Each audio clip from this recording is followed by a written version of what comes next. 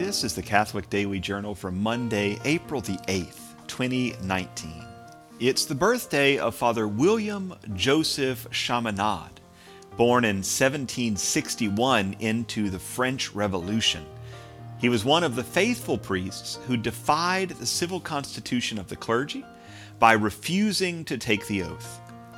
And despite being named an enemy of the state, he continued to serve as a priest at great risk to his own life.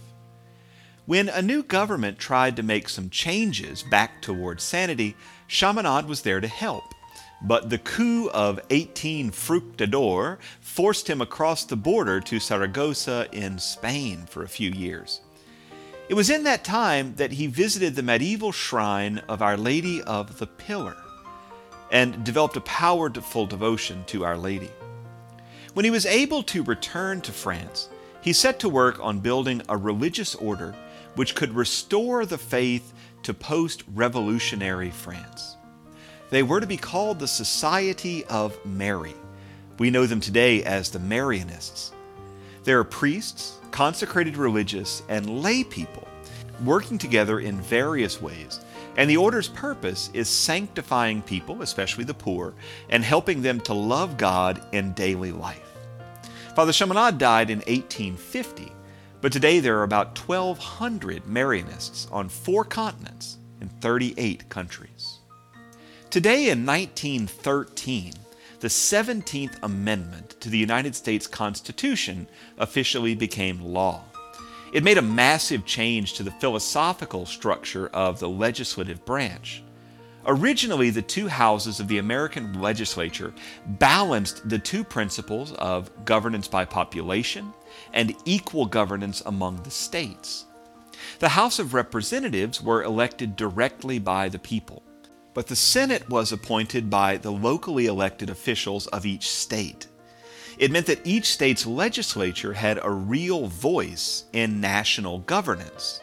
It also meant that a state with one large city wouldn't be entirely governed by that one large city.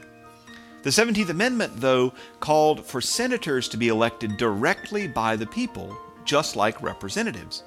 And because the senator didn't have a district, he or she could be elected entirely by 1 or 2 population-dense regions, rather than by the state as a whole. And this threw the internal checks and balances of the legislative branch off kilter, and it's never really recovered. Since the 1920s, the use of the executive order and the practice of legislating from the bench have defined American governance. And since the changes to the rules of the Senate by the Democratic supermajority in 2010, that disorder has been even more pronounced. Finally today, in 1926, the German theologian who laid the groundwork for Christian Marxism was born.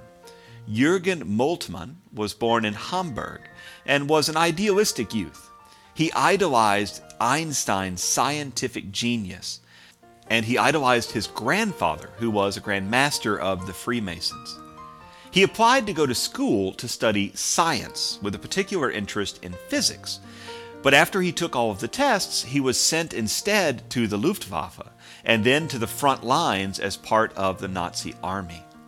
He was a POW for 3 years, and it was there that he first heard about Auschwitz and the other German death camps.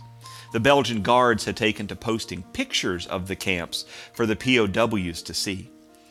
It was as a POW that he met an American chaplain and began to take the faith of his youth more seriously.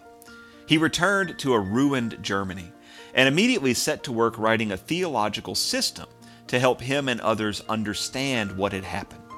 His scientific background, his suffering in war, his German Reformed religious upbringing, and his American Protestant instruction in the camp became liberation theology, in which God suffers with us and wants to make our lives in this world better.